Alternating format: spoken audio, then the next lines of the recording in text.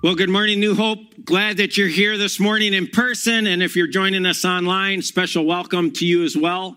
Welcome to New Hope Community Church. So glad that you're here to meet with your Lord and Savior, Jesus Christ. We gather to humble ourselves before Him, before what He wants to speak in our lives, in order that we may walk away and be more like Him. That is the goal.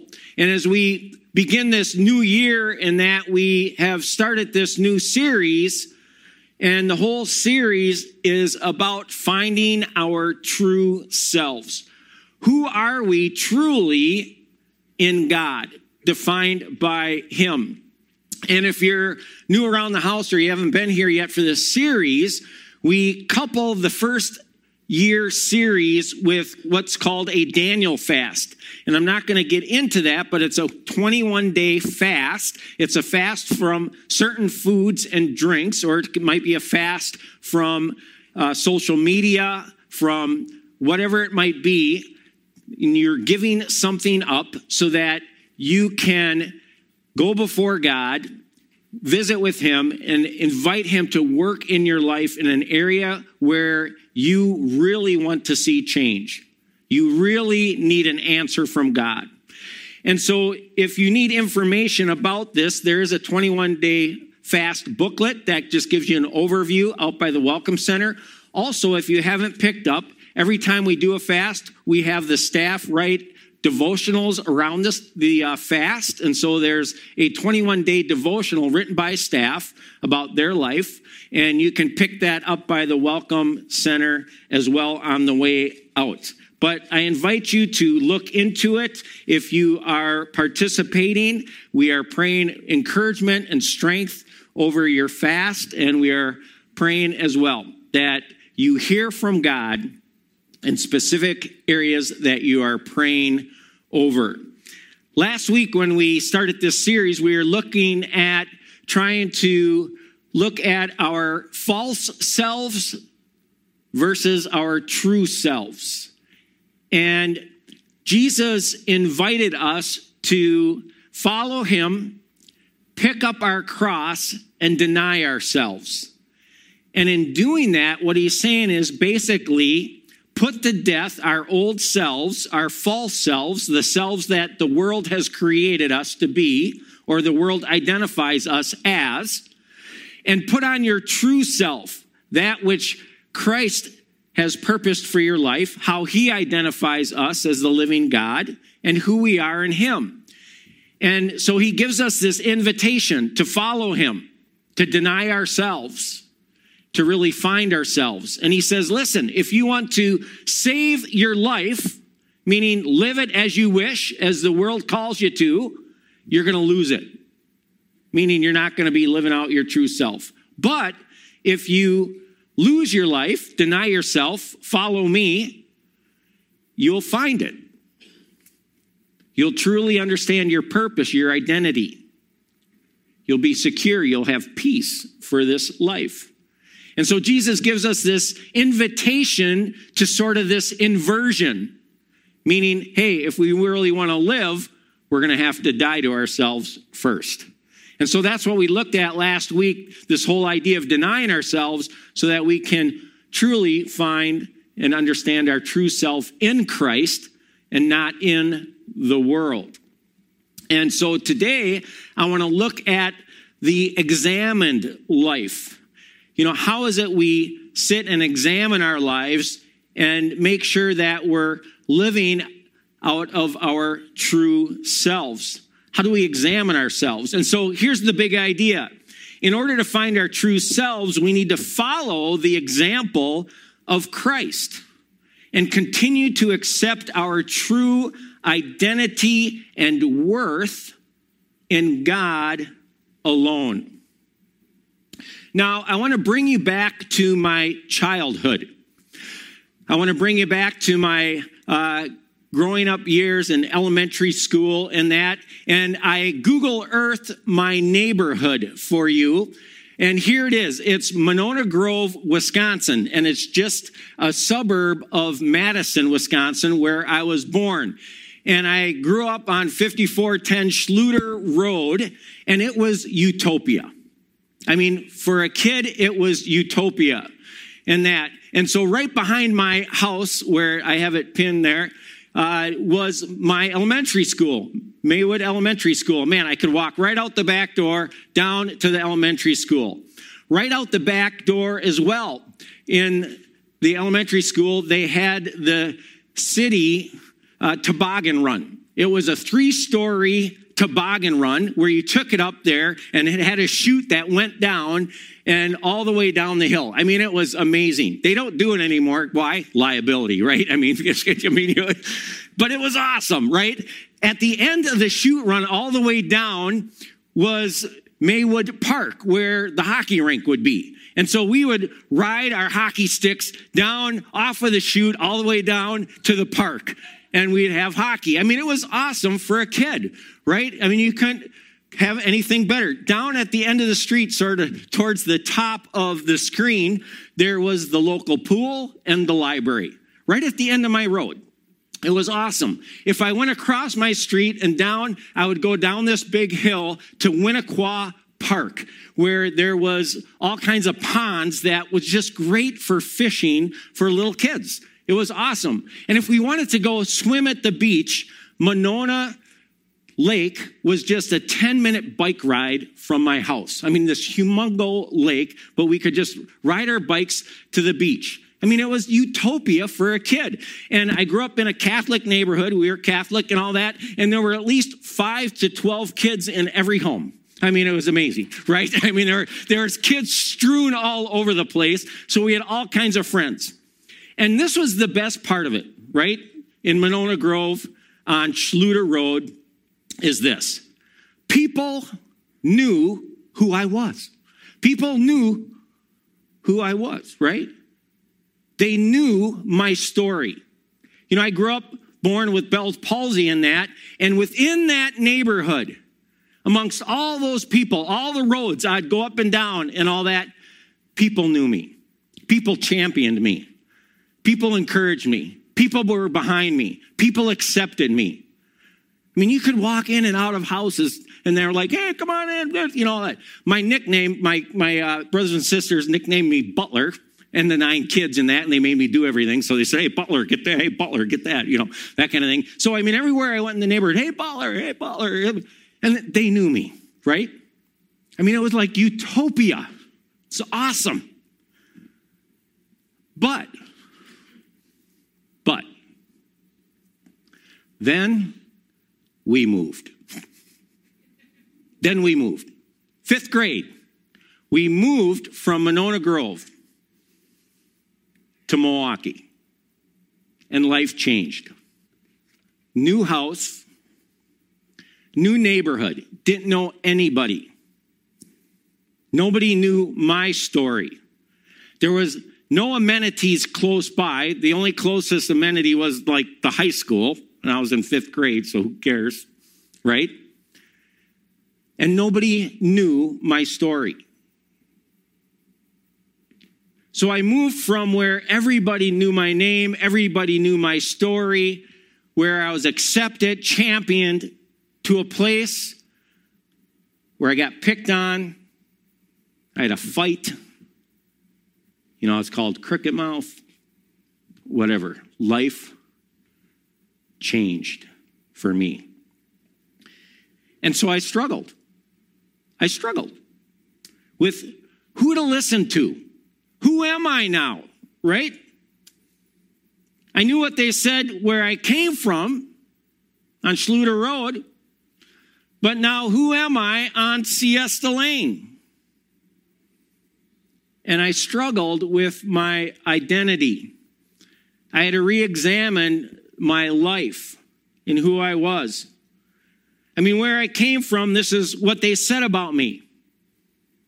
But now, this is how I am being described. What was my true self? And what was my false self now? I was thrown into this spiral of trying to figure out, who am I? You know, my story is very similar to Adam and Eve's story. So Adam and Eve are created, and they are experiencing what? Utopia in the Garden of Eden. I mean, it's a perfect world, literally, right? I mean, it's perfect light, perfect darkness. I mean, perfect weather patterns, perfect mountains, perfect streams, perfect lakes, perfect forest, perfect hunting, fishing, perfect food, perfect bodies, perfect physical health. They got perfect teeth. I mean, no braces. I mean, how many of us had braces here? I mean, it's just, none of that, right? Everything was perfect. Not only that, they had eternal life. There was no death. And believe me, this community would have loved that, right, over these last few weeks. Nothing. They had no relational conflicts. Their relationship with God was perfect. Their relationship with one another was perfect. Matter of fact, in Genesis 2:25, it says that there was no shame, no guilt. Why? Because it was perfect. Nobody did anything wrong. Everybody got along. There was incredible unity. But then they moved. You see, Adam and Eve accepted the lie from the devil that they could be God themselves and that they could run their own life and that they didn't need God, that God was holding them back, and that they could run their own life in the world as they wished. And they decided to accept the lie. And in accepting the lie, there was this shift. And then we see in Genesis 3:23 that the Lord banished them from the garden. They had to move. And in this move, there was now relational conflict between them and God. We see relational conflict between Adam and Eve. We see relational conflict between their offspring, Cain and Abel. And there's turmoil now in their identity and who they are. We see that the environment now is cursed, that now the ground is hard and difficult to work, that there's thistles and thorns. Childbirth is going to be difficult. And we read that death enters into the scene and causes pain right off as Cain kills Abel. And so we see Adam and Eve moved out of Eden. And since there has been this struggle with our false selves and our true self. Who defines us? The world or God? Who do we listen to when it comes to trying to find our true selves versus our false self? Does our position, our power, all our possessions define us as the world seems to declare? I mean, we're thrown into this dilemma now of trying to wrestle with what is our true self. And what's interesting is, as I experienced this as a kid, moving from Monona Grove then to Milwaukee, as Adam and Eve experienced this shift from the Garden of Eden, utopia, now to being banned and outside. We read in Scripture that Jesus himself experienced what we experienced. You see, Jesus came from heaven. I mean, it doesn't get any better than that, right? It is obviously a perfect environment, a perfect setting. I mean, it's like going on vacation to an exotic place and always saying like, wow, look at that, wow, wow, right? It's amazing. I mean, there's no night, there's no tears, no death, there's no sorrow. There's a lot of bling, jewels, stones, gold. There's no relational conflict. There's the tight-knit family of the Father, the Holy Spirit, and the Son. Jesus has this incredible identity as the Son. There's unity, and it's perfect. But then he moves, right? He moves. He comes to earth and is born as a babe in the flesh, and he becomes one of us. And we see in Scripture that before he is even able to defend himself, even able to crawl, that Herod the king is trying to kill him, is against him. We see later on as he grows up and he starts his earthly ministry at age 30, that as he goes out in public, the first comment that someone makes about him is this: can anything good come from Nazareth? What, this guy's from Nazareth? Really? Can anything good come from Nazareth? Because it was just like this whole punk town, right? I mean, this is how people were defining Jesus. Man, this guy hangs out with gluttons and tax collectors. He's possessed by Beelzebub, the devil. He has evil spirits in him. This guy's unclean. I mean, he touches sick people. He touches lepers. That's against the law. He's a liar. He's out of his mind. What he is doing is unlawful. Matter of fact, they tried to kill him more than once, right out of the gate when he started his ministry. They claimed that he was blaspheming, meaning that he thought he was God. Why? Because he healed people, or he told people, your sins are forgiven. And only God can do that. He's blaspheming. He thinks he's God. And so they wanted to kill him all the more. And the hard thing for Jesus was people didn't believe in him. They didn't believe in him. Every one of us in this room has experienced someone who has not believed in us, right? And how hurtful and hard that is, that they don't believe in us, what we can do. They didn't believe that Jesus was the Son of God, was the Savior. I mean, even Peter, one of his closest friends, tried to keep him from going to Jerusalem to die on the cross. We see as the jar of perfume was broken and was placed over his feet and his body, that some of his disciples said, what a waste to put it on his body. All these negative comments, right? I mean, he's betrayed by Judas for money.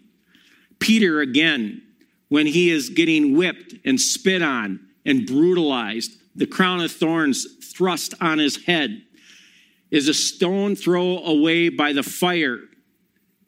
And he denies him 3 times, that he doesn't even know him. He doesn't even know his name. And there's all kinds of people trying to take him out. And so where does Jesus go? Jesus finds himself in the same situation as myself when I was young, as Adam and Eve, and where I think the world is presently. Where do we find our true identity? Where do we find our true self?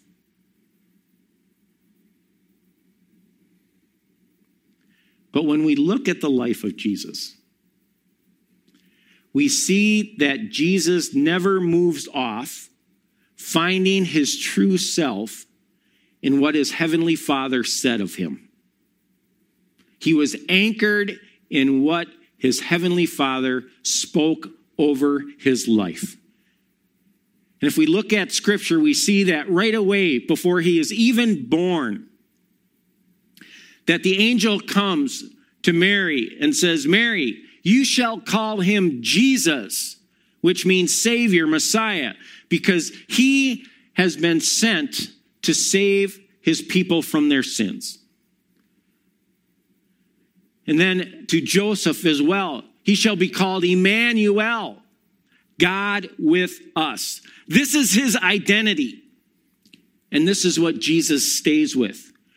We see early on when Jesus starts his ministry and he is being baptized by John the Baptist, that the clouds split, that the dove comes down, and there's a voice from heaven, God, the Father, saying this is my Son, whom I love.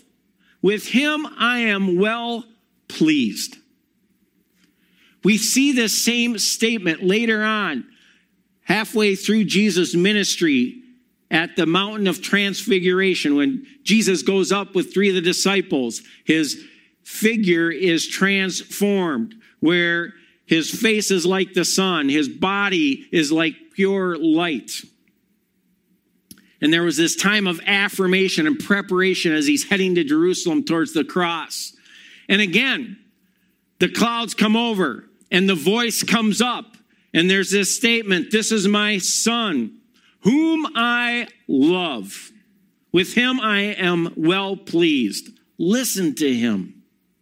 And there's this strong affirmation of who Jesus is. And Jesus stays with what the Father says of him. Even though all these other comments, all these other people from the world are telling him otherwise. You're the devil. You have evil spirits and you're blaspheming. You're breaking the law. You're a liar. You're from Nazareth. Nazareth.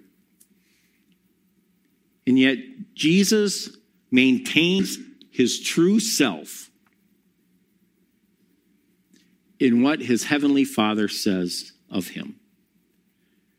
And this is where I want to encourage you and challenge you this morning, is when the world is coming at you and the world is trying to define you, they're trying to define you with your false self.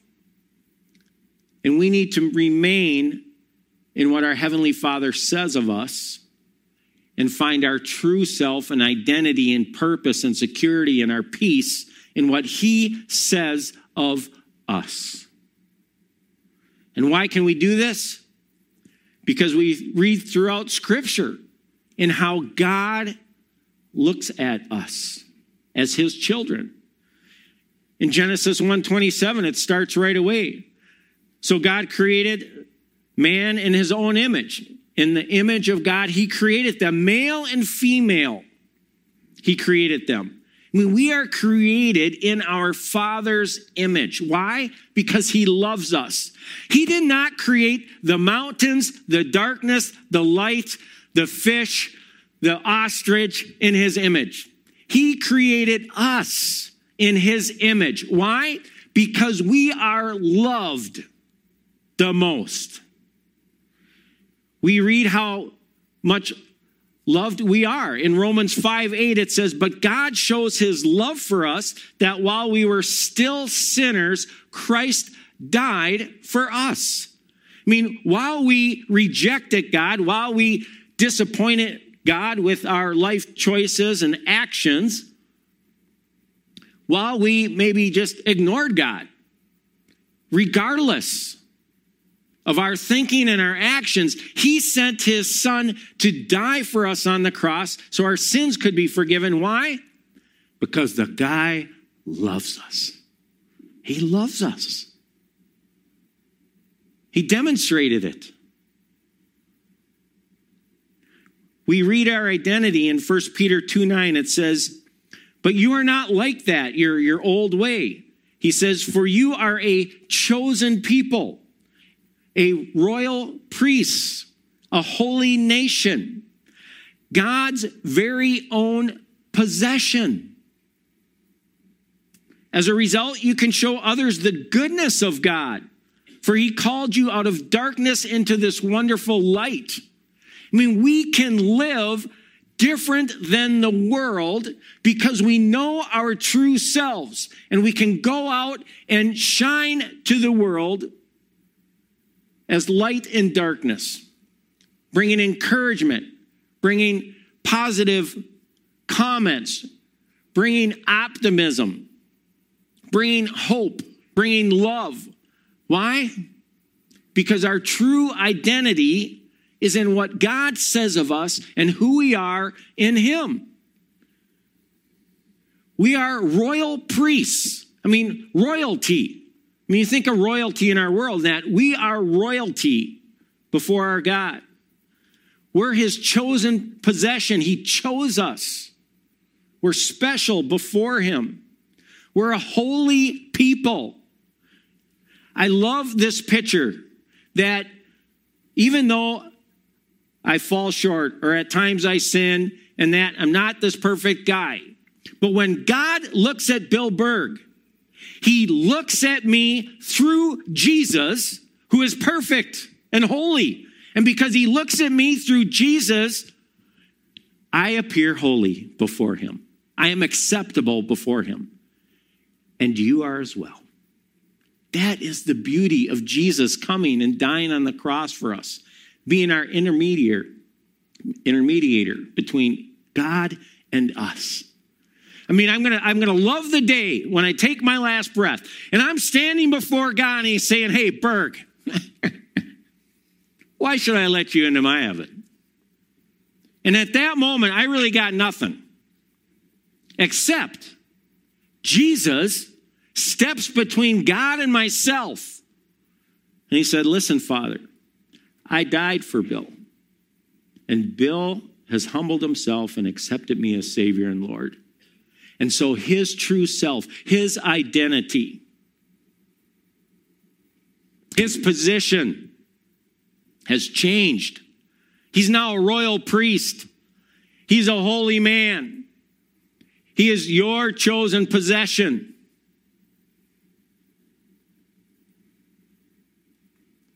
And so I enter in. Welcome. Because of who I am in Christ.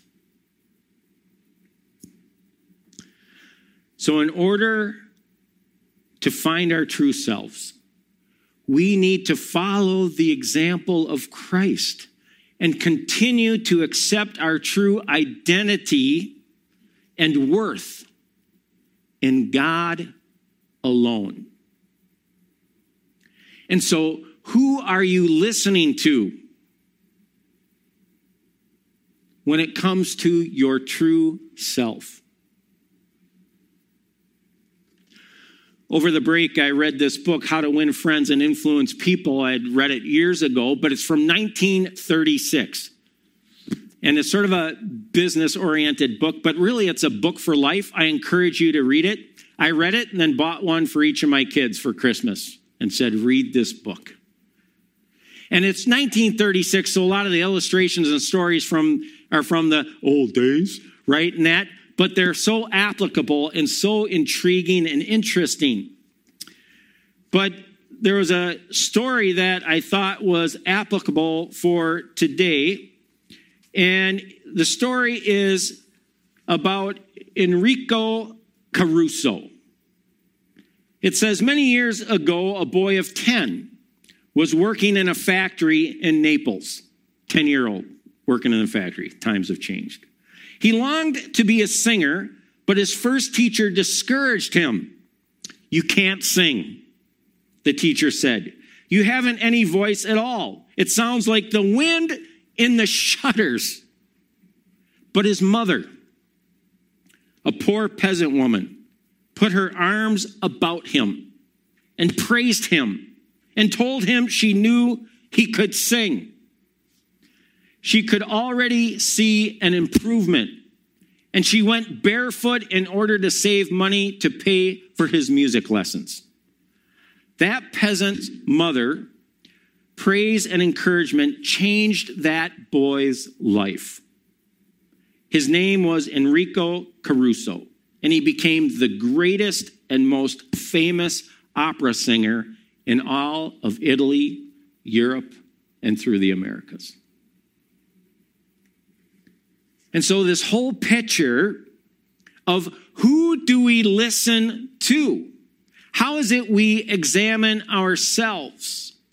How is it we find who our true selves are versus our false self?